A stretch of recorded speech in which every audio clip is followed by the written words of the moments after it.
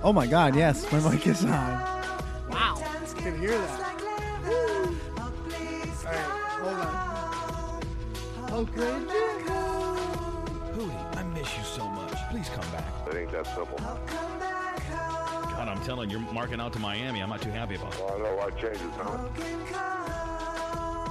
God, I miss him. It ain't that simple.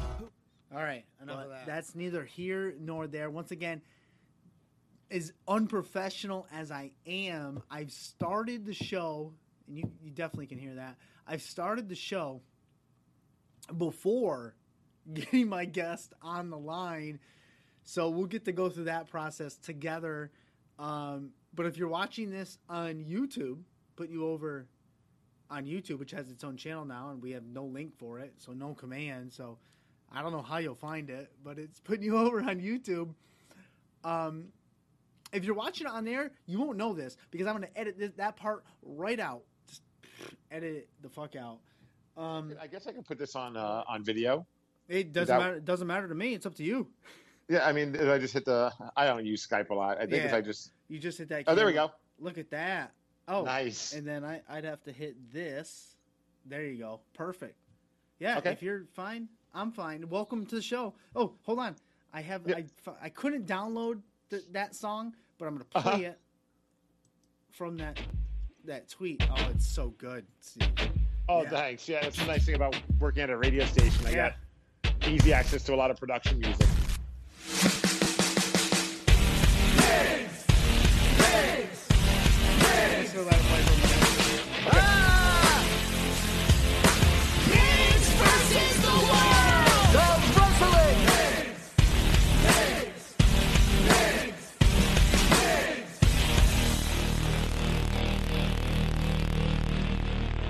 Well, I hope that wasn't too loud for anyone else listening because my headphones are up so loud that it's just like, all I could hear was shout, shout, shout at the devil.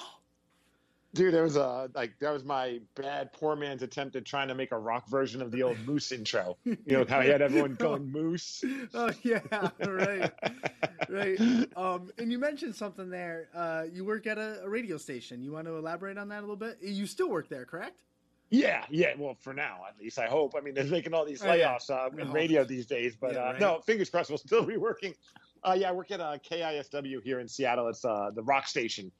So yeah, we would be playing Motley Crue and things like that. And I've been there for 13 years. Wow. Yeah. Wow. When I was going through, like I was telling, I started a little early, and I was telling people that I'm moving the show from Friday to Saturday because I don't have it. When I get out of work, I don't have any time to do any prep. If I haven't done prep during the week, I have no time on Friday.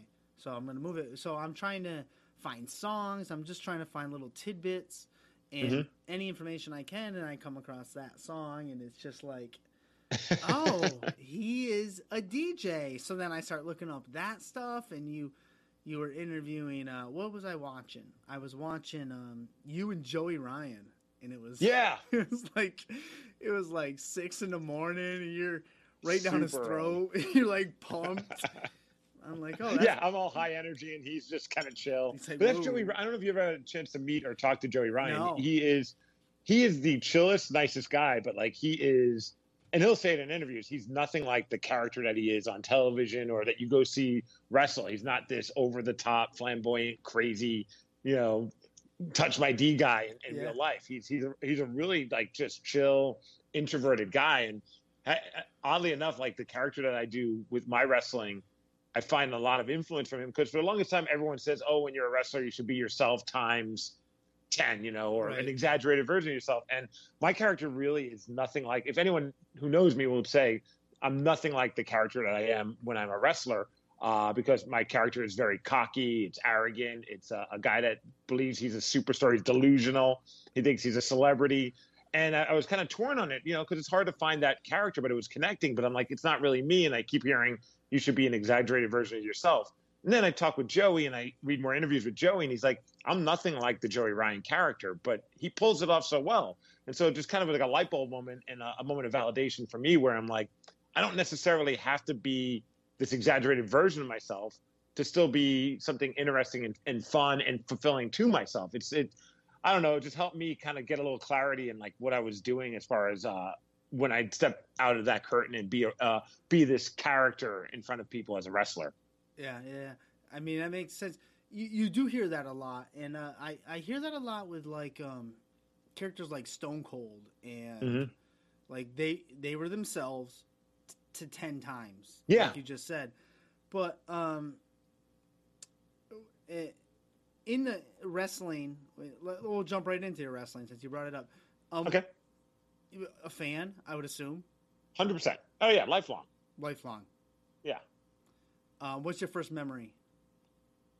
First memory, there were these two twins that I grew up in Brooklyn, New York, and I live in Seattle now. And I had these twins that lived on my block, the Biokis twins, Nikki and Billy, and they were big wrestling fans, and they kind of got me hooked on it. And they would bring over Pro Wrestling Illustrated and all the other wrestling magazines.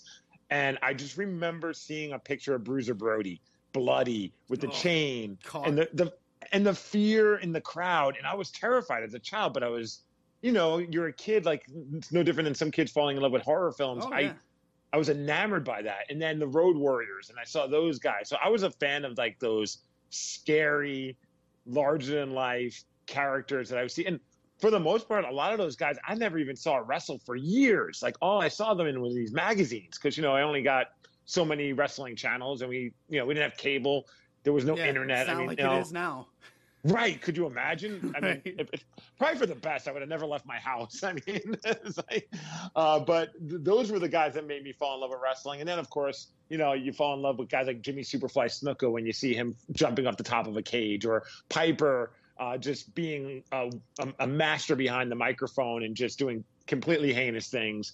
Ultimate Warrior, of course, when you're a kid. I mean, it's cartoon, it's huge, it's insane. But that was like my earliest memory. My earliest memory was seeing a bloody Bruiser Brody and thinking, I don't know what the hell this is all about, but this is really cool. I have those same memories and feelings, and you never got to watch anybody. You read the magazines, you read the top 500. Maybe you'd catch a scrambled pay-per-view somewhere. Yeah. Or you and your friends would have a pizza party and watch it. Mm-hmm.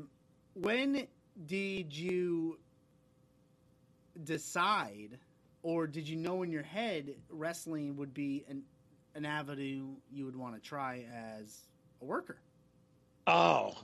It's probably a big jump, but honestly, I never thought. I just didn't think that was something. Growing up, I didn't no idea how that would even happen, and then just life happened. Between just moving, doing radio, and I'm involved in a lot of other things. I play music, I play hockey. I had all these things, but I always loved going to wrestling shows and watching wrestling. And then I got involved locally a couple of years ago, 3 years ago. I got hit up by a company that wasn't started yet, but they were starting. They're like, "Hey, we know you love wrestling. We hear you talk about it on the radio. Would you be interested in being our ring announcer when we start?" And I'm like, "Sure. Well, but what do you got going on?" They're like, "Oh, our first main event match is going to be Cody Rhodes taking on now Isaiah Scott, but Shane Strickland." Yeah. So that's Defy. That's Defy.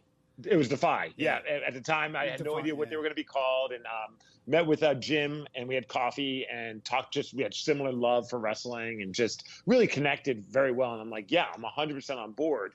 And I mean, on top of it, you got a killer main event. I mean, Cody Rhodes and Shane Strickland, and it's on YouTube. If no one's seen it yet, that watches your show, they should definitely check it out, because it's a special thing. And then you go into that room, and I was ring announcing, and I just walk out, and I'm an introverted. I'm kind of a shy dude. I have my insecurities like anybody. Yeah. But you walk out, and the minute I step foot out there, the crowd, the Defiance that we call them now, were on another level of just love. They gave it right back. And it was just like one of those moments where I just felt more at home than I've ever felt. I don't even know how to put it into words. It was just a unique experience. So fast forward a year later, I get more involved with other wrestling promotions, 321 Battle here. And they asked me if I'd be interested in being their character commissioner. I'm like, yeah, that sounds like a lot of fun. Get to go see them wrestling, see my friends wrestle. Do that for a minute, and since some of the guys were like, "You should just come train with us, just so you know what it's like, and maybe if you ever want to take a bump as a commissioner, you'll be at least knowledgeable on how to take it properly without getting hurt." Do that, fall in love with it. and just continued to go to classes. Never really thought I'd have a match. About 6 months into it, my main trainer, Steve West, he hit me up. He's like, hey, would you be interested in being a part of our big Battlemania show? Oddly enough, it's kind of a fun foreshadowing for, I know, something that we might talk about with this video game contest. Yeah. I'm like, yeah, what do you got going on? He goes, I want to tag you in a match where your partner is going to be Matt Cross. No. I'm like, sold. I'm in good hands. But to be honest, dude, like, all this is happening in my 40s. And that's the part that I think kind of surprises some people, is that I started training at 40 and a year later start wrestling. And now I've been wrestling for a few years, like 2 years and some change. And 3 years ago, I would have never thought in a million years I'd be doing what I'm doing. It's ridiculous. Like, it's, I remember running that by my wife. She's like, all right, just don't really hurt yourself. And I'm don't like, break something. Right. So like, it's funny whenever I have gotten injured, I'm just like, oh crap. I got to explain this one to her. But it's been a surreal experience. I'm in this position where I'm not really doing it with hopes of it going any further than it has. Actually, everything that I've done so far has exceeded anything I ever thought I would get to do with wrestling. So anything on top of it now has just been like insane. Like, I've been really fortunate. I've been doing a lot of stuff with Without a Cause Wrestling in Everett, Washington. We got a show this Sunday, and they've put me in the ring and trusted me with guys like Ethan Page, Darby Allin, Priscilla Kelly. And the fact that I've had those opportunities is like, it's an incredible feeling. DOA in Portland, that's cool because like, they're not even booking me because I'm a radio person, because I'm not on the air in Portland. They just like my character, and they brought me out to like take on Gregory Iron, which was funny because him and I had that head-to-head matchup in the video game thing, the first round. So long story short, like, I started way late. I never thought I would. I have no aspirations of it going any further than it has, but I'm never going to turn down an opportunity. So like, I wouldn't be like, no, don't put me in the ring with this guy. I want any opportunity I can to excel and get better. I don't do anything half-assed. And even though I don't ever expect myself to be seen on, some big indie or big, I mean, I've been lucky to be on big indie wrestling shows here in Seattle, but like not be like on a, a national level show. I don't have those aspirations. I'm not that delusional. My character might be, but as a human, I'm not that delusional. I'm just enjoying it, and I take it very serious, and I train all the time. And I just don't want to have anyone that pays to see me because they might know me as a radio guy. Yeah. I don't want them to come and be like, oh, we just handed over $30 to watch this guy barely do anything. And, I feel ripped off. And then for those that don't know me about the radio, but they're like, who's this idiot, talking his mouth off. And then I go in there and at least like, I'm not gonna blow anyone away with like a 5-star match, but I'm not gonna make someone think that I've never stepped foot in the ring before, if that makes sense. It makes perfect sense. Yeah. I also have now realized that now I can tell my wife I can try to wrestle at the age of 40. I just turned 40 myself this December. I can do it. Steve Miggs does it. I can do it. Yeah. I mean, and then I'm going to get a call from her and be like, you son of a bitch. Well, dude, it's been cool to have, like, I've had people go to training classes and they'll say that they would have never thought to even try, but the fact that I did inspired them. And it's like, that wasn't the goal, but like, it's an absolute humbling thing to hear that something I'm doing has inspired somebody to do something, Yeah, I can totally see that. And I mean, like you were saying, you're not getting a big head over it. You're doing it. You feel passionate about it. You enjoy it. It's like any hobby, and that's great. And hell, it's funny. My buddy and I were just having that conversation about hobbies, and it's like a deep conversation because I'm like, man, it is a hobby, but like it's like sometimes I'm like, because some people have hobbies that they don't really put any effort into, right? And it's like, man, and it's not like I'm upset that someone would say that what I'm doing is a hobby, because it is. I'm not making a living off of it. I get a couple bucks to cover gas, but I say hobby because like what I'm doing right now, I'm trying to put on a wrestling variety podcast style show on Twitch. Do I have aspirations that it will go somewhere? I don't have a big head. No. Am I passionate about it? Yes. I consider it, I guess, like a hobby, and that's not putting it down. I know. You know what I'm saying? But go ahead. It's like a hobby that you treat like a job. Yeah. If that makes, what I mean? Like any hobby I've taken on, like I don't want it to be where I'm just mailing it in. If that, you know what I mean? It's exactly. but the great wrestling is a whole nother level because it's people are paying. There are people that That's are true. taking. I'm in the ring with guys that have aspirations of going somewhere, so I don't want to put them in a bad spot where they're going to look bad in the ring because I'm not holding my own. I've been, we have some really great talent here in the Northwest, some great young talent that I think in a few years, if not in a year, people are going to be like, oh crap, because I mean, look at Darby Allin right now. Yeah, There's a huge. but there's guys like Judas Icarus in town that's from Vancouver, or Travis Williams, or Jacob Sumis. There's Daniel Makabe, who's now blowing up big in across the country as an indie darling, and deservingly so. But he was like our secret for years. So it's been really cool to see. Elliot Tyler is another guy. There's these guys that are just crushing it, and I can't wait for that moment when you can be like, oh, I remember wrestling a show with them in front of 75 people, and now they're he's often performing in front of thousands, and deservingly so. Yeah, and it's like you could hurt someone. Like if you don't take it seriously, if you just look at it as a hobby that we threw out earlier, someone's gonna get hurt. But I don't know who I was talking to. I was talking to someone about the indie scene out in Seattle, and they compared it, the indie wrestling scene, and they compared it to the music scene from the 90s in Seattle. Okay. That's a cool comparison. I was like, I never thought of it that way. It's like, hasn't blown up yet. And there's certain wrestlers out there that have not blown up yet. And as soon as the masses see them, like they did in the grunge era, they're just going to blow up off the charts. I would love to see that. It's funny, like when you said that, the first thing I thought, it wasn't even about the success of the music scene here in the Northwest. What I love about the music scene, even back then, it was always a community. I mean, there's obviously guys are competing. They want to be the best band, but I mean, the Soundgarden guys were there with the Pearl Jam guys. I mean, look at a guy like Chris Cornell was the glue for so many bands. I always said he was like the godfather of this town when it came to music, because he had his hand in everybody's stuff, like Alice in Chains to Nirvana to Pearl Jam. But there was like everyone wanted to be great, but they didn't want to like crap on the other person in order to be great. And I do see that similarity in wrestling here. I mean, there's always going to be some guys that are just so full of themselves that you just like kind of have to like roll your eyes and be like, whatever. But I see a lot of guys in this area, and I've experienced it, where they want to look great, obviously, but they also want to make the person that they're in the ring with look great. Yeah. And I'm sure that's elsewhere. I mean, I don't think we're like a unicorn of a wrestling scene, but but I only know it from here, and I've been very spoiled. Like I've been working with guys where it's like I walk in kind of like with my tail between my legs, and I don't want to like, because I feel still like a green dude, and I don't want to be the guy that's like with all the ideas. And then they'll just be like, hey, what do you want to do? What do you like to do? And I'll mention something like, yeah, let's do it, and we can do it this way. And I'm just like, man, I like the whole idea of the collaborative effort, and I'm a fan of improv, obviously, with radio.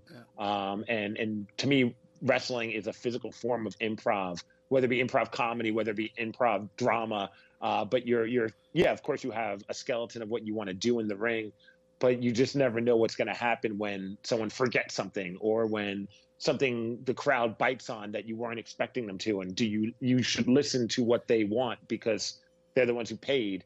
And if you can figure out a way to work what they're excited about into your match, and it comes off, man, that's exhilarating. It's like when I would imagine no different than a comic, when somebody says something in the crowd and you just feed off of it, and the rest of the room dies from it. That's the only thing I could compare it to. It's like, on the radio, when we have a plan of what we're going to say and talk about, and then someone says something so off the wall, and you're just like, no, we're going down that road, and it's something better than you ever planned. So I just like anything that's improv, anything that's creative, and I do like physicality. So the fact that I've been able to incorporate them all into this, what will be a short window for me. I mean, I'm not getting any younger, and I don't foresee myself doing this, at the age of 50, although that'd be hilarious if I was. But PCO, I mean, yeah, he's a one of a kind of individual. He's not human. That's true. you gotta take that into consideration. So yeah, I do see the Seattle scene being a cool scene. I think that you see a lot of guys wrestling in promotions that they bounce around from 3-2-1 Battle to Defy to Without a Cause. And other promotions that are in town, and DOA and an ECCW that's up north. Like, a lot of the guys are up there right now for this weekend. It's an insane weekend for them. Their Ballroom Brawl. Dude. 4 years ago, it wasn't like that here. There was wrestling, but it just wasn't being noticed. And the level has gone up to a whole nother. I mean, the bar has been raised here, and it's really cool to see. And do you think it's the passion and the love from the fans that get it noticed? Yeah. Right? Mm-hmm. Yeah. I do 100% do. I think Defy created something really special. They did with the crowd. Yeah, I agree. We had someone on this show when I first started doing the show several years ago. I think one of our third or fourth guests were the guys behind. They called themselves the Streamer Club. Hell yeah. And they they're from there, and I just their passion alone and their dedication to what they wanted to do, you could just tell. Then they're like it's very similar to and I'm not a big soccer guy, but I obviously we have a very good soccer club here with the Sounders. Yep. Like, the supporters of soccer are like their own animal. They got their own chants. Yeah, exactly. Right. They got their own banners, and the Seattle wrestling fan base are very reminiscent of that. They got their own thing, man. Yeah. And then the Streamer Club, when they were able to use streamers at Washington Hall, it was surreal, man. Like, I'm just a ring announcer at Defy, like, not just, but I just go out there, and for me, I'm just trying to relay the energy of the crowd on the microphone to get them pumped for each match. But the minute I walked out there, they were chanting my name, and they do streamers, and I'm like, and other I remember Fatu, the first time he came to town, and even Angelina Love both pulled me aside and go, what's your deal? And I'm like, what do you mean, what's my deal? And they're like, we've never seen a ring announcer get his name chanted before he even walks out. Like, it's stupid. And I'm like, I agree, and I love it. Like, it's so flattering. Like, but that's the crowd. They wanted independent wrestling. Like, and I'm talking about like guys being flown in independent wrestling, and it wasn't happening. So when it did happen, I think that this crowd in a way wanted to make sure that it wouldn't stop happening. Right. If that, and then, I mean, you go on over to 3-2-1 Battle, and it's a underground punk rock vibe. Yeah, I really like 3-2-1 Battle. Oh, dude, and to be there live, like, I implore anyone that ever comes. I mean, obviously Defy as well, but it's like they're different, like, but they're equally as just passion, and I think that's the best way to describe the Seattle wrestling or Northwest wrestling fan base. It's passionate. We want to see the best wrestling we can, and nobody's going to sit on their hands and be quiet while guys and gals are nearly killing themselves in that ring. Like, it's cool seeing, like, with 3-2-1 Battle, you got people who aren't even wrestling fans. They just go really just to see random weirdness, I mean, it's just like a night out, and they get drunk and they yell and they'll go nuts over like a headlock takeover, and you're like, dude, crazy, like, this is awesome. And then in Defy, obviously it's they're expecting this indie style of wrestling, but they don't just sit there and act like they're too cool for, whether it be a Hurricane Rana or some kind of just a simple suicide dive. Like, the crowd's into it. They're chanting and they're cheering. And you can tell, like, I've talked with Matt Cross about it and other wrestlers about it. They step their game up when they step foot out there in Washington Hall, because they know that the crowd's going to give every ounce of energy to them. And the least they can do is give it right back. The thing that appealed to me in concerning 3-2-1 Battle is it always seemed like I don't know why I keep going to the music scene. I think because I listen to Busted Open Radio, and Bully always tells me, Bully Ray, always tells me, wrestling and rock and roll go together. So I'm 100%. I'm watching 3-2-1 Battle, and all I can think about is like the CBGBs. Like, that's what it would be like. Underground. You're gonna go there to see, like you said, weird shit, good shit. Mm-hmm. Stuff like that. So I love 3-2-1 Battle, and not to take anything away from Defy. No. And the funny thing was, one of the guys from Streamer Club, I was just talking to him recently, and he's like, Steve. He goes, Steve is one of the best. You know what? Hold on, I got the quote right here. Is the best ring announcer of the Indies, besides the guy who announces For Beyond and Larry Legend from CZW. Wow. But so I mean, that's high praise right there alone. And the crazy part, I never was a ring announcer before. Like when Defy hit me up, they were like, "We want you a part of this. What would you want to do?" And I told them, I don't want to be like a play-by-play guy. I love wrestling, but the idea of trying to call all the crazy indie moves would be overwhelming. And like, well, what about ring announcing? I'm like, yeah, as long as you guys are cool. Like, the funniest part was like, as long as I don't have to be like a guy trying to be a ring announcer. You know what I mean? Right. I don't want to be the guy wearing a suit. I kind of want to just, and it started at first, like you just kind of slowly build your identity out there, like as a ring announcer. Like I really just to me, what I do at Defy is I'm a fan of this Defy show as much as the person that paid money to sit down or stand. I want to convey that energy in the ring to them, be like, yo, this is going to be a great night. And when I feel like they're getting a little bit like quiet, because I mean, like any show, it's 3 hours. I try and find ways to get them more pumped. I challenge them, and they always respond. And it's like a fun thing that we have. But you know, like I don't like. I stammer my words. I might curse. Like I'll just. But I'm after a match, if it's amazing, I'll be like, "Yo, that was the reason why I love professional wrestling right there. That match was insane." And they I think, in a weird way, they connect with that because it's like, oh crap, like he's saying what we're thinking, but we get to hear this guy on a microphone say it. You're connecting. And, you know, you're connecting with the fans, basically. The guy that had the most help with me from the get-go was Shane Strickland. Like him and I became really good buds. Like I put him on my podcast back and put him on the radio, helped him like get interviews and like kind of like, cause you know, he was kill shot and he was just trying to get out of that bubble. And so him and I kind of bonded a lot over, we're both trying to just kind of create our own voice, him in wrestling and me with this ring announcing. And he would be the one that would pull me aside and be like, hey, do this, or hey, I liked how you did that. And I can't thank that guy enough. Like he is truly he's one of the good eggs just in life. Like not only just wrestling, like I watching him as Isaiah Scott and NXT and seeing how the crowds, I mean, the Who's House thing started at Defy. That was, I think, Jesse, right? One of the Streamer Club guys would yell Who's House and the whole crowd would yell Swerve's House. Yeah. To see it now, I remember going there. Yeah. I remember going to a WrestleMania in Florida and to an indie show to go see Shane or Isaiah, and people were doing it there, and I'm like, what the hell? This is crazy. Like, oh, and then I got stopped by a couple of people like, oh, you're the Defy ring announcer. I'm like, what is happening? You know, like wrestling fans are cool, man.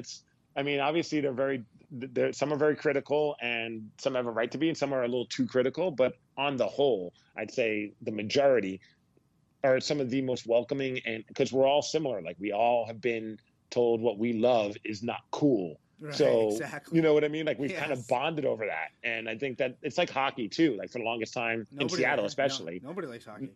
No, not on the mainstream. And so like when you see someone who's a fellow hockey fan, you're like, yo, you know, and I think that's the same way with wrestling, especially at here. It's yeah. But I tell my wife this all the time. Everybody, I don't care what you say, everybody either is or was a wrestling fan. Yep. You either are or you were. So don't criticize me, Kelly, for being a wrestling fan. Well, I mean, yeah. How many times do you hear someone like when you tell them you love wrestling, they're like, "Oh, I used to love that when I was a kid." I'm like, okay, yeah, okay. I'm still a kid at heart, I guess. It's like, don't blame me. It's on every day of the week. It's not my fault. Gosh, right? Trying to keep up. I mean, it's at times. There are times where I'm just like, I just got to clear my DVR. Like as much as I want to watch, you know, insert here. Women's of wrestling or even cruiserweight. Yeah, it's just like, okay, I can only watch so much. So you keep up with the other products, obviously, I would imagine. Yeah. Oh, yeah. I mean, I NXT is probably my favorite to watch on television. NWA Power. NWA Power is hot right now.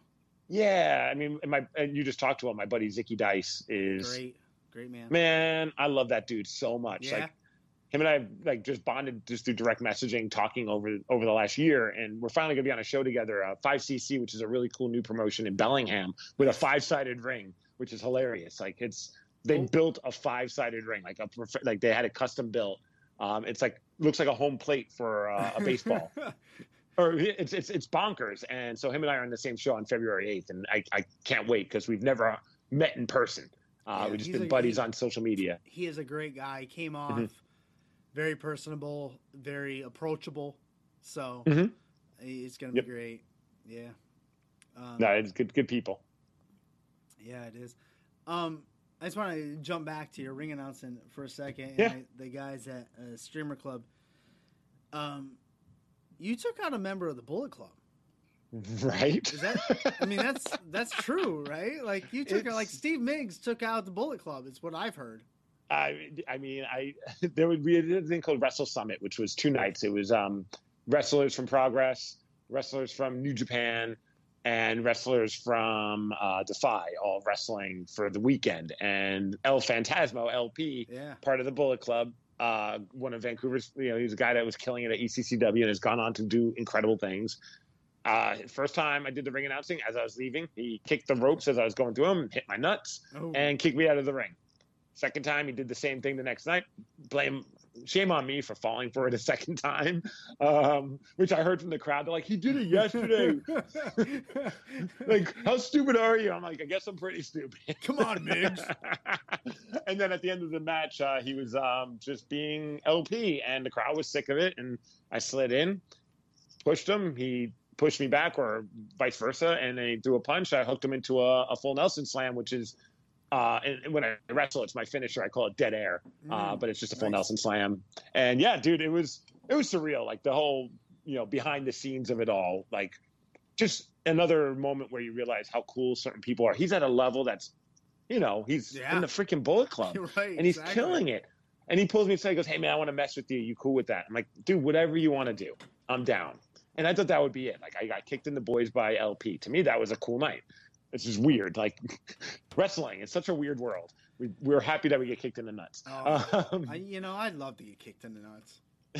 I really would. I should have been a wrestler. I really should. Well, yeah, it's not too late, right? I'm an example of it. The second night, he said, "I want you to get your comeuppance. What do you want to do? What cool?" As he said, "What cool shit do you do?"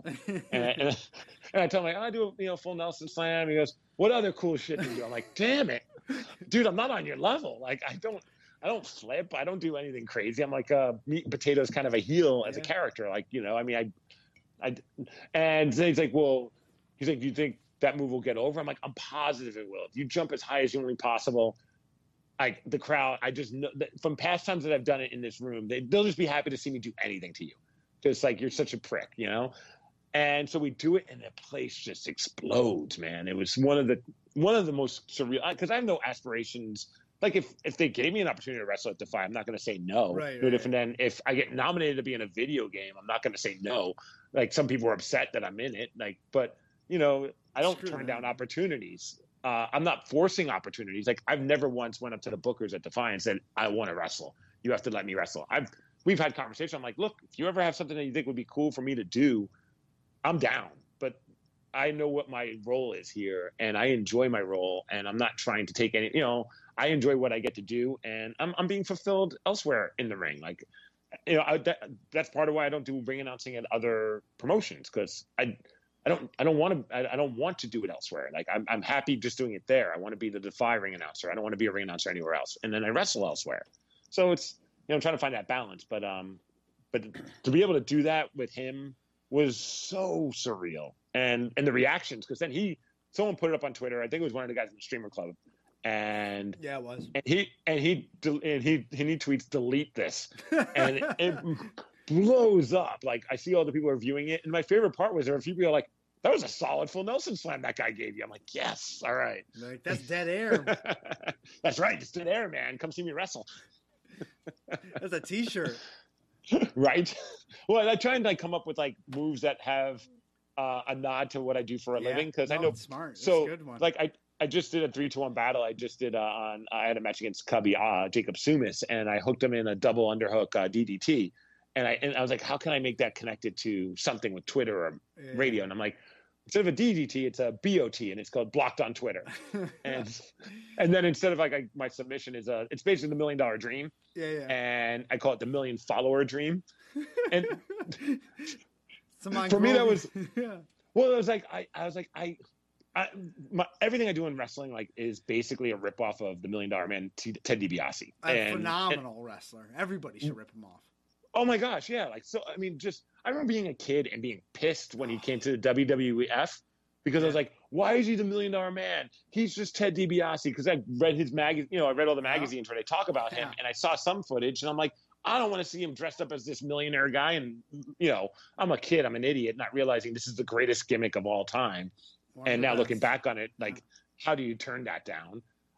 But really, like, my character, not only moveset, some of my movesets, I mean, I'm not going to try and say I'm like him. He's on another level, but in indie wrestling, obviously, like, I can't be the $1 Million Man. I'm not rich like that. But, like, what's currency to an indie wrestler? It's Twitter followers. Yeah. What do they brag about?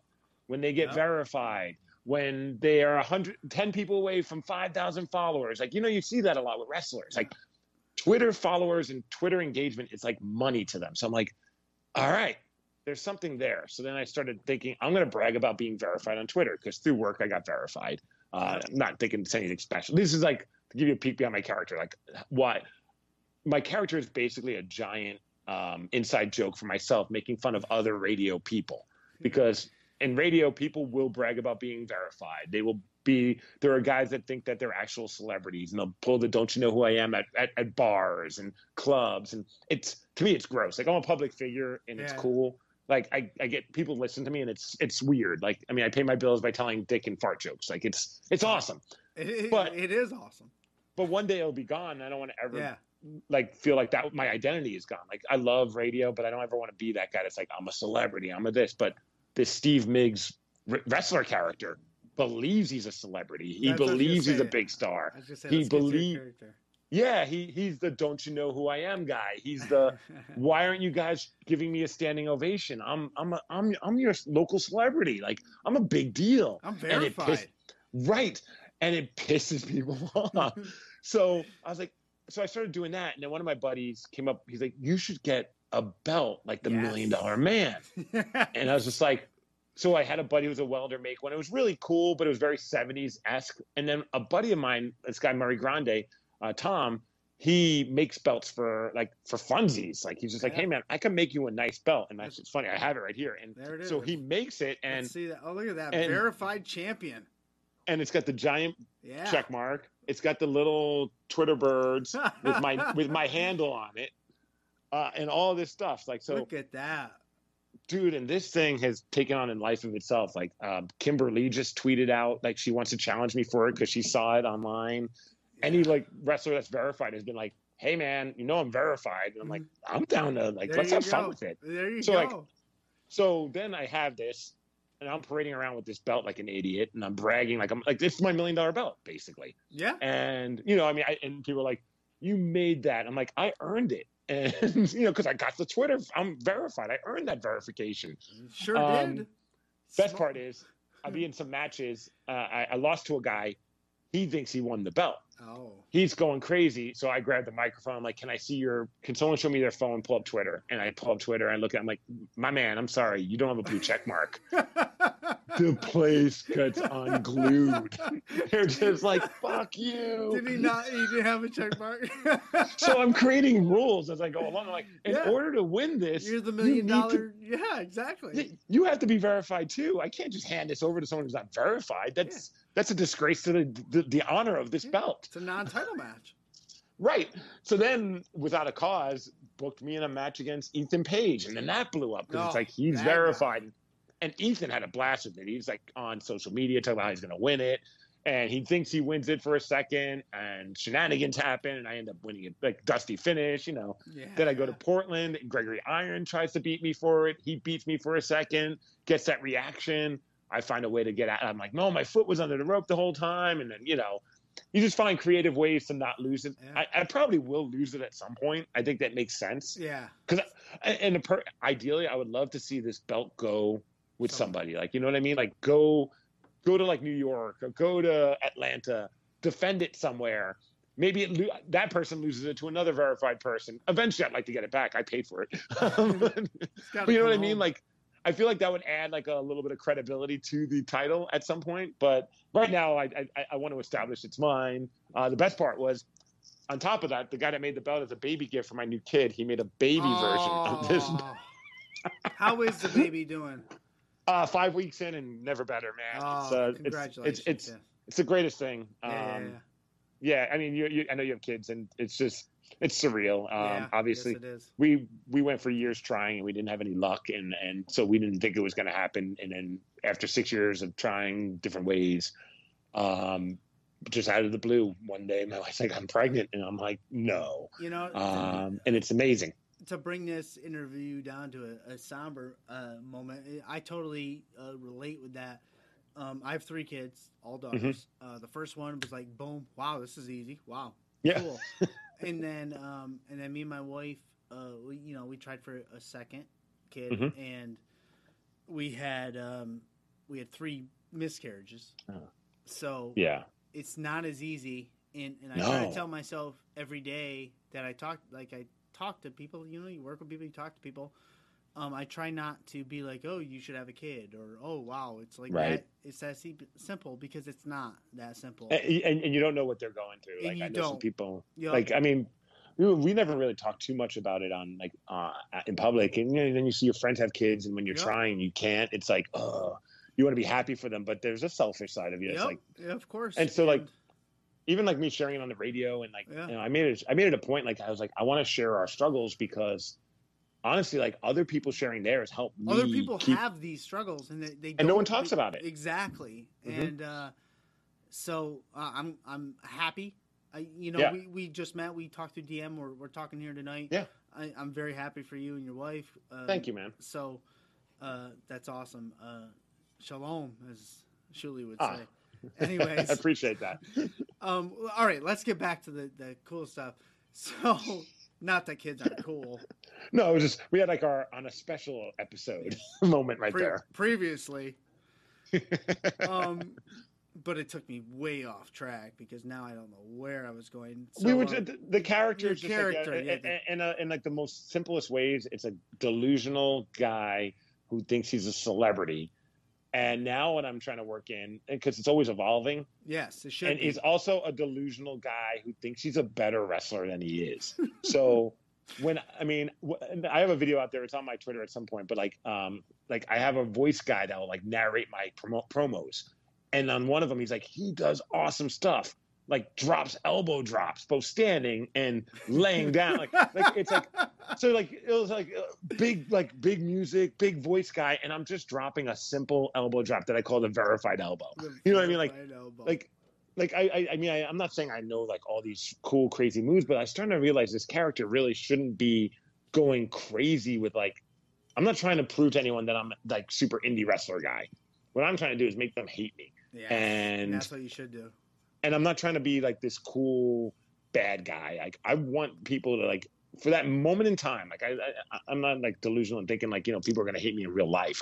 This isn't the 70s or 80s, Right. but for that moment in time when I'm in that ring, I want them to be like, oh, will this guy just get his ass kicked because I won't shut up. I won't stop being really braggadocious about really simple moves.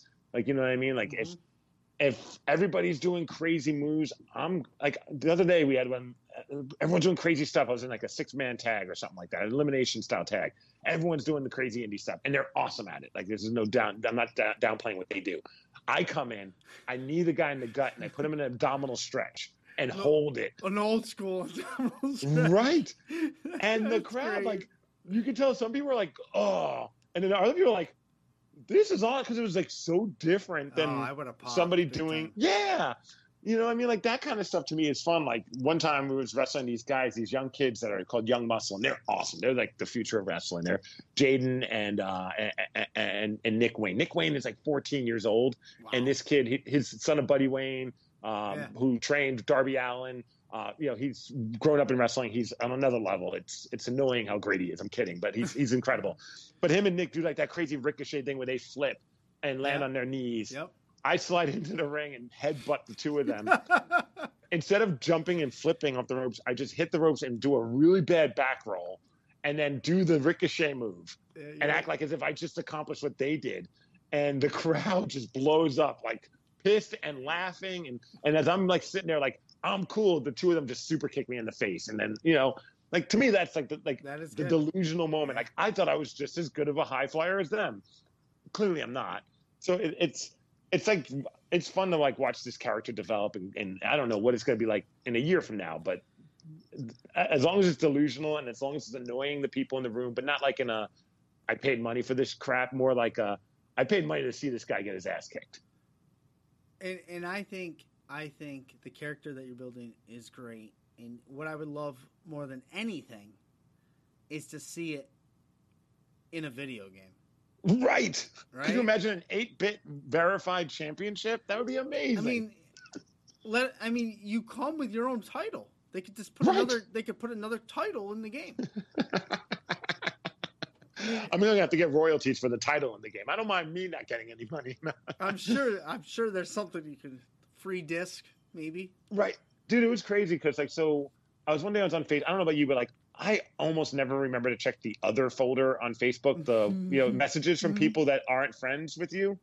Because it's mostly just spam. I never use Facebook. The only time I use Facebook is like every once in a while for my family to see the girls, and maybe that's it. Okay, so like yeah, I mean I'm not like on a lot. I mean I'm on because of my work, but like I'm checking. So I'm like I should check my other folder.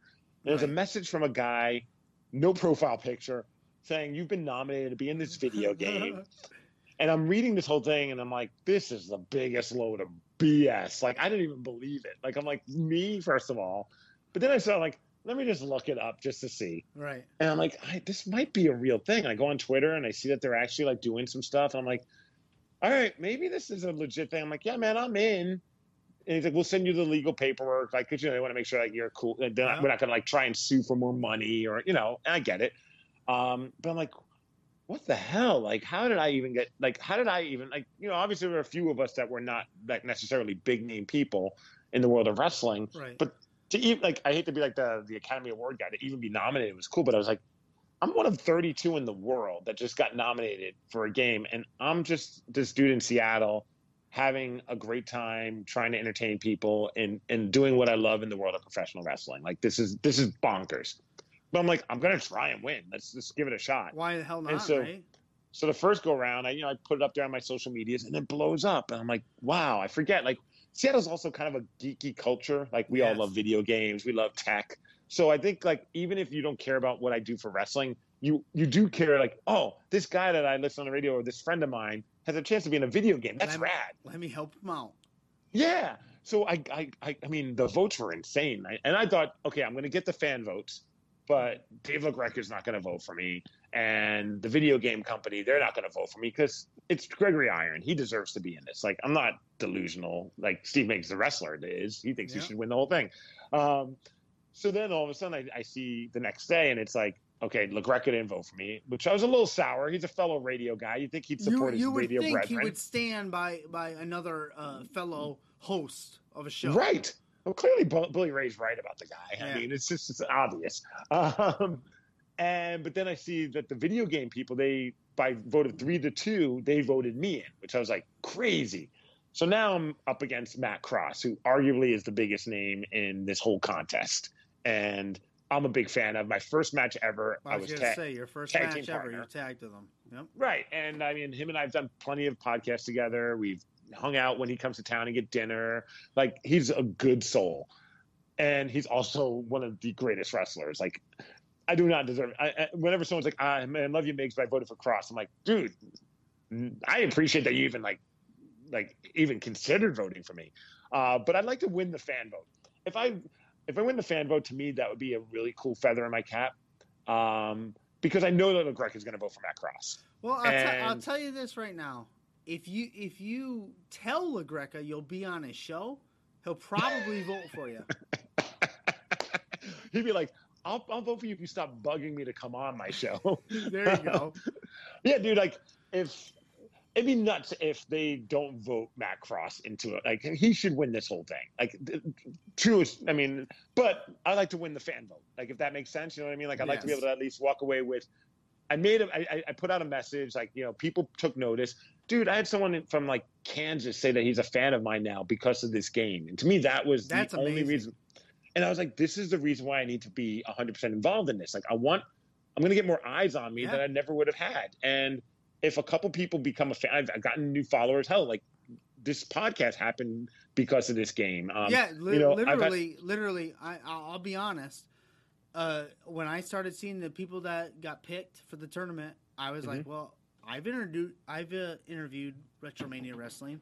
I Yep. want to talk to these guys. Mhm. So I just started contacting. That's so cool. Started contacting people. Right. So it's like this game has already given me exposure that I never would have gotten. Yeah. And the fact that I'm in the second round is crazy. And if by some weird stroke of luck I end up going on and keep going, that's nuts. Because you got a dude that's in his 40s that only people in Seattle or Northwest really know what he's all about, and the guy in Kansas. One guy in Kansas.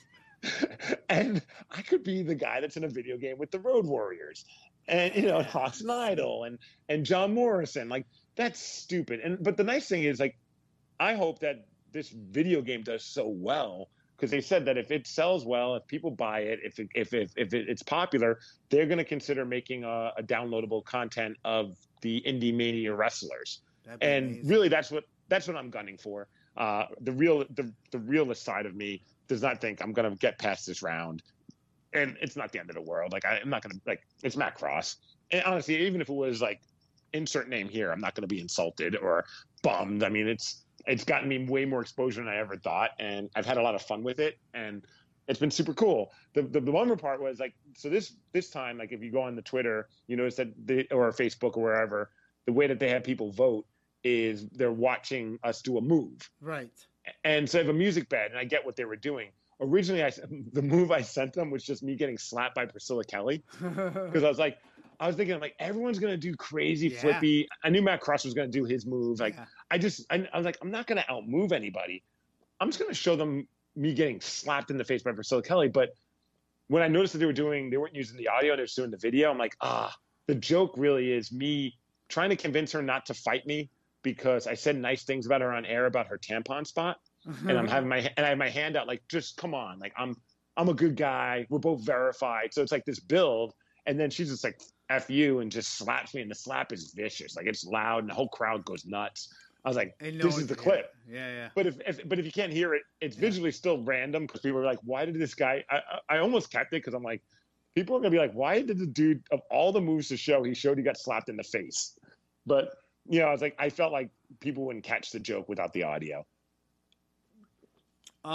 We got a question from Twitch and chat about managers.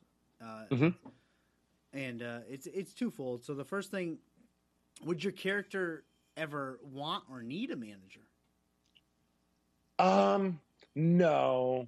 I don't think so either. Only because I feel like a manager is meant more for a guy that is me, or a guy or girl that really isn't necessarily comfortable on the microphone.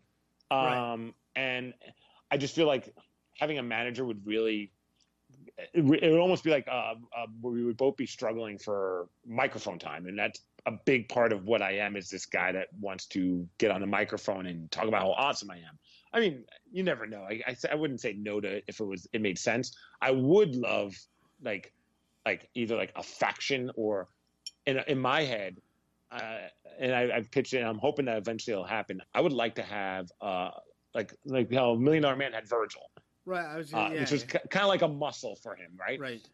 I want muscle, but I want it to be a female wrestler, because I think, there's incredible female wrestlers out here, and I think that's like a statement of just what wrestling is now. It's like we need to get past the whole it's a girl thing, because it's stupid. Intergender wrestling is great. There's incredible wrestlers that are out there in the indie scene that are female, and there's something really powerful, I think, about having a female be my muscle. It's also kind of douchey, you know what I mean, for the character. Well, it's just I mean, just look at Nick Aldis. You don't get more douchey than that. Right. And that was like, it was so funny when you're right. Like, there was just something great about it. And it wouldn't be like anything, like it's not meant to be like a sexual or perverted thing. It's like, there's none of that. Like, it's almost like I have this like assassin that's right. Hired that assassin. would be right. And so there's a little bit of that I would like, or a faction I would not be opposed to. I'm not like, I don't need to be a solo guy. I like being in tag team matches, and that would also provide that. But like, I just want to do something different, and I want something that would be unique, be douchey, but also be cool in that sense. Like I think that I personally love. I think there's incredible female wrestlers in the Northwest, and it would be really fun to see. Like, there's Danica Della Rouge, who had an NXT tryout. who's great. There's Liza Hall, who's incredible. There's Rebel Kell. I mean, these are some of the wrestlers. There's Rhea Von Slasher. Up in Canada, there's some great ones like Nicole Matthews, who's in the Mae Young Classic. There's Cat Power, who's Cat Power is probably one of my favorite wrestlers just in general in the Northwest. And I hope that the world gets to see more of her. That's I know funny. she did Cat Power is her name, huh? Yeah. It's not the singer. Yeah, no. No, dude, she's a badass. She's called she was part of a tag team with Ashley Six, a guy in Canada called Grindhouse, and they just had a cool vibe. They were just a badass team. But yeah, it's like, so I would love something like that, where I have somebody that's like my muscle. And in a weird way, it's like, I might not do the crazy indie stuff, but this person does. And so like, you know what I mean? Like, it's like this weird yin and yang thing. Yeah. No, great answer. Another quick question from the chat. They said, do you think you can beat the skinny kid interviewing you? But since you can't see me, you don't even know that I'm a skinny geeky kid. Well, it depends. Whatever. Honestly, it's just up to the booker. If he says I can, I can. Right. If I says I can, I can. Exactly. That's right. We got to book a great match. You got to learn to work there in the chat.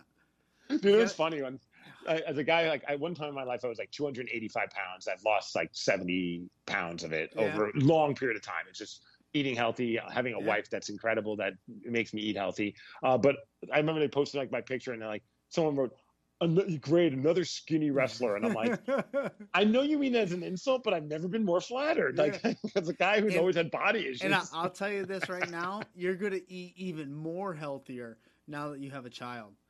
Yeah. Like I literally have been this size. I'm about 155, 160. I've been this size since 8th grade. But since I've had kids, I now eat. I never ate avocado before I had a child, ever. And now that's like all I eat. Oh, avocados are great. Yeah. Right. Exactly. It's like good fat, brother. Yeah, that's right. It's a Tom Brady diet. But anyways, I always promise my guests, one of my pitches is I'm never going to keep you over an hour. We're getting close to an hour, but I would not be doing myself. I have to know, huge Pearl Jam fan, right? Yes. Funny, I just hooked up, my old record player broke. And while I was waiting for you to give me the call, I just hooked up a new one that we just bought. Nice. And solely so I could put on, I bought on Record Store Friday, I got the Pearl Jam MTV Unplugged on vinyl. Oh, you know what? Fuck you. That's it. It's over. You got that? You're goddamn asshole. You know what? You're living your character. You told me you weren't. You told me you were not your character.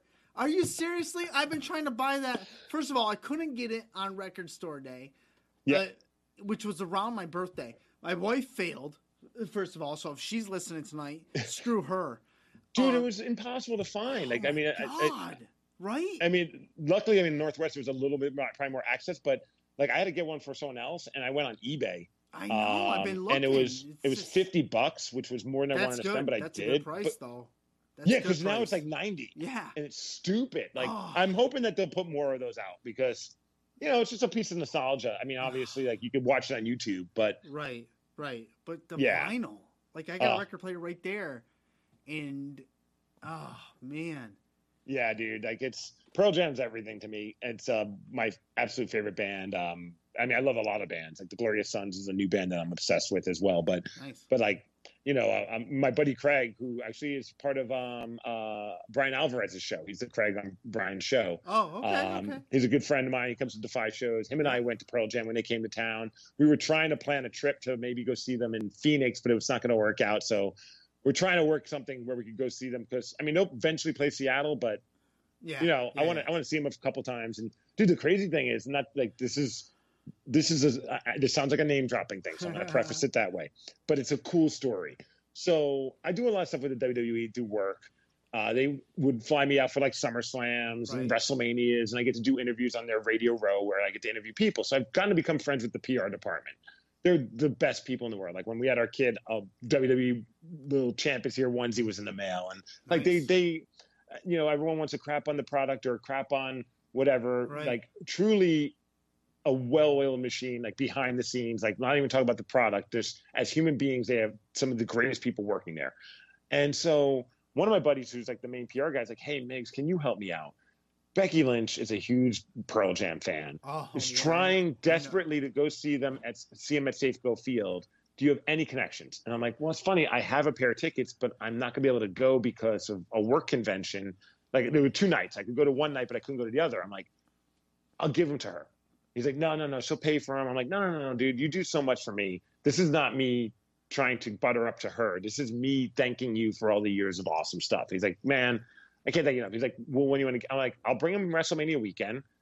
If I could like score an interview with her, great. If not, I'll give them to you and you just give them to her. I'm not that guy. It's like, whatever. Right. He's like, no, we'll set something up. So it was like when NXT was doing like their like little shows over at the Fan Access, he's like, just meet me like 10 in the morning. She'll be done doing her autograph signings.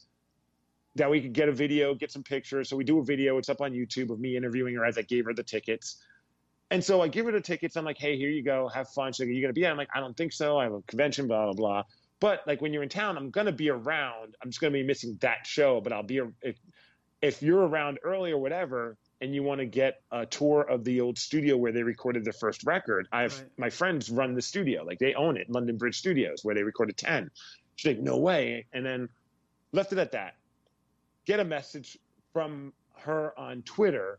She follows me and says, hey, I'm going to actually be there for, it was like a Comic-Con or something. Oh, no, it was like a Make-A-Wish thing. Yeah. And I'm going to be in town. Can I take you up on that offer? I'm like, absolutely. So her and this guy, Jay, who she's great friends with, he's a fitness guy, Jay Ferrugia, who I've now become friends with. He's a great dude. They meet me up with me, and we do a whole tour. We spend the entire day, the 3 of us, in the studio. At one point, the producer who worked on the record, like he was an intern at the time, but he pulled up the raw files of Jeremy and just said, here, have fun with it on the mixing board. And let Becky just like isolate the guitar, isolate just the vocals. And me and Jay are just looking at each other with goosebumps. Like I have goosebumps right now. Like, you know, you're hearing Eddie's voice raw. And then like you can make your own mix. And like we had the best time. It was an incredible time. So that happens, whatever. Out of the blue, I get a text message. She got my number from the PR guy to thank me and says, like, I really appreciate it. If I ever need anything, let me know. And we did a podcast as well. The video's up on YouTube as well. It's talking about the experience. It's a really cool one. Just look up Steve Miggs, Becky Lynch. There should be a couple different interviews if you're a big fan. Fast forward to then the Pearl Jam shows. Turns out this was around the time we were trying to have a kid, so I couldn't leave town. Right. Just because of like the fertility doctors and all that. Yep. So I had to stay. I had to miss my work convention. But of course, I'm not going to be like, hey, Becky, those tickets I gave you, kind of want them back. Well, my buddy Craig, the one I was just mentioning, he's like, hey, something happened where the person I was going to go with can't go. And would you want to go with me? I'm like, dude, thank you. Yes. So I ended up getting to go. We meet up with Becky and her crew, and we all go to the Pearl Jam show. So the most random thing ever was I got to go see Pearl Jam with Becky. And since then, like, she stayed in touch, and she's like one of the nicest people when it comes to just whenever there's something with Pearl Jam in the news, like I'll get a message like, did you see Eddie Vedder's doing this? Like we've become like these like 15-year-olds about Pearl Jam. You know what I mean? Like, and it's kind of fun just to see somebody on that level being a fan, right? No different than you and I. Like, I'm not gonna say like we're buddies, but I know that like, but we're all Pearl Jam homies. It's like wrestling fans. Like when you find someone that's a fellow wrestling fan, like you stay in touch. And it's like that with Pearl Jam. It's of all bands, like that. That's the greatest band, and it's cool. Like when you can bond with somebody, like you and I, or my buddy Craig and I, like anyone. Like there's something about that band that I don't think if you're a fan, you don't understand. Like it's more than just the 5 guys. It's that music, the lyrics, the passion, and just the fact that those guys are the nicest guys and the best guys in the world. And we've been lucky living in Seattle that they're cool to us. They always do stuff with our radio station. That's how it all also happened, is like I played the audio of me and Becky talking about Pearl Jam, and Mike McCready and Stone Gozer were in our studios listening to it, and they thought it was the coolest thing. And we had it on video, and I tagged her in the video, and that she was just like, are you serious? Like they now have heard me talk about their band. Like that was like I mean, if anyone, like if you're a fan of, like if you can somehow through some degrees of some separation, spread the word of how much you love them and they get to hear that, that's a cool thing. Hell, yeah. Best part was the Phenomenal. mics go off, and Mike McCready's like, so she's a wrestler in the WWE. I'm like, yeah. He's like, that's so cool. He's like, man, when I was growing up, I was such a big Roddy Piper fan. Oh, I'm like, you know what? yeah. He looks like a Piper fan. I was No, like, my maybe, man. maybe I can get McCready on the show. Right. Yeah. Good luck. Right? It's Good hard luck. enough to get him when they're promoting a record, but Yeah, I'm right. pumped for the new record, man. I'm hearing good things. Yeah. I heard rumor has it there's a David Bowie influence to some of the songs, which Oh. I'm very curious to hear. Oh, sounds like just we could. I mean, that's a whole nother show altogether. Oh, yeah, dude. Just Pearl Oh, Jam 100%. alone. I've got some ridiculous Pearl Jam stories that will make you hate me and love me at the same time. Yeah, you know what? Hell, we can definitely do another show. Definitely, we'll put over Yeah, Pearl yeah. Jam for sure. Yeah. But one of the things I'd like to live by is I like to stand by the fact that I'm never going to keep a guest over an hour. Mhm. We've already gone over an hour a little bit, but that's okay. But what I like to do at the end is I'm going to give the mic to you, and you can put over whatever you want, whatever you're doing, Retromania, your radio show, your wrestling whatever you want. The floor is yours, my dear friend. You know, I'm on all social media at I'm Steve Miggs, and anything that's going on in my world, I usually share on there. So it's just like Facebook, Twitter, Snapchat, Instagram. It's all the same handle. Yeah, I'd love for people that are like that maybe don't know what the hell I'm all about. Like, I share like my promos are for wrestling are unique and different. I take a lot of pride in them because they're just so ridiculous. But they're a guy that thinks he's a big star trying to do a promo. They're well thought out. They're not just a guy in a car in selfie mode trying to cut a promo. Rarely do I even talk in the promos. I have a voice guy, our radio station voice guy, do it for me. So they're ridiculous, but I take a lot of pride in them. So that'd be cool. People check those out. Like, just follow me on social media. I share those all the time. They're out there. If you vote for me, awesome. If not, that's cool too. I mean, I just appreciate that. I've gotten a chance to get noticed by people outside of Washington, man. I appreciate this moment and this time. Like, this is something that I think is really surreal and cool. And I never thought, like 5 years ago, I never would have thought that I'd be talking about my wrestling. Yeah. And like have people paying attention to it. A few of my matches, 3-2-1 Battle, all of our shows are on Twitch. Just go to twitch.tv/321 Battle every other Friday night. So this upcoming Friday, not tonight, otherwise I'd be there, but this upcoming Friday, they start at 9:00 p.m. on Pacific time. So a little bit late for your East Coasters, but they're always backlogged and archived. So you can watch them whenever.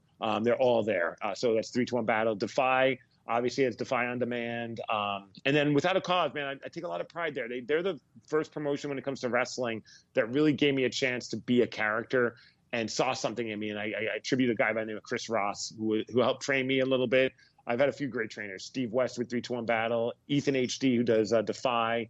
Those are like my three main guys that have really helped me become what I am in the ring. And I owe a lot to those guys. But Chris and the crew over, and Max and Dave and the rest of the people over at Without a Cause took a chance on letting me be this local celebrity character and let me have freedom to do ridiculous things. And over the course of the year, man, like, it's grown. Like, I've created a following, and like, people love to hate me, and they've given me opportunities to wrestle big names like Ethan Page. I mean, I had a 25-minute match with Ethan Page and Darby Allin. I got to get hit in the head with a chair by him, like, while he's saving Ethan Page. And Priscilla Kelly got to be in a match with her, and and more to come in the future. And I had an incredible last man standing match with a great local wrestler by the name of Pitfall Jones, who people need to pay attention to. When it comes to promos, that guy's on a whole other level. He's like an Indiana Jones character, but he's a giant dick, and it's awesome. He's a great character. So if people want to watch my Without a Cause stuff, and they have that independent wrestling channel, the streaming channel, IWTV, I'm on there. So just type in my name and matches will come up. And yeah, man, like, I'm just trying to bring fun to wrestling.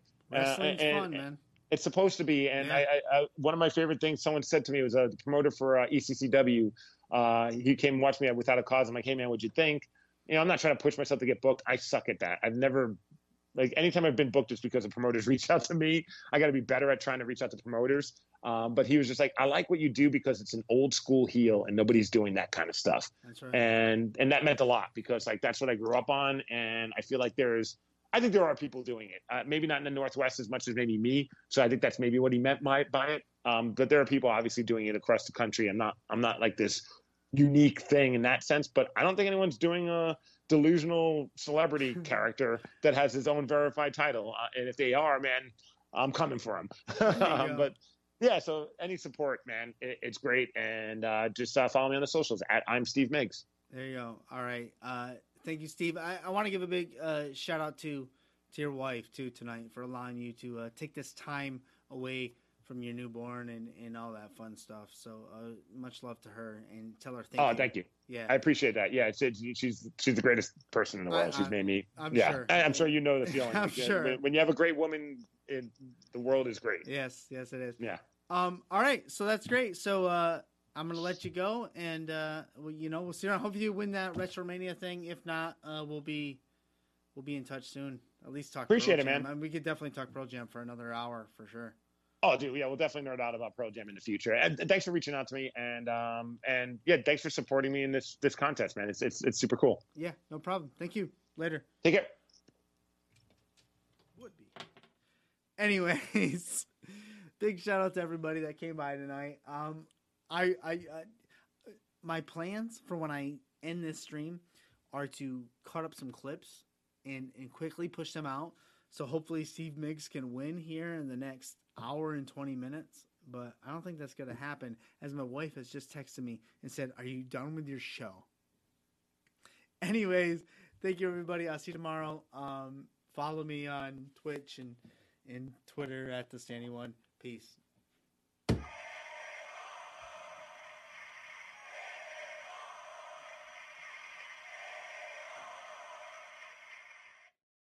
This guy's called the Standing Streamer.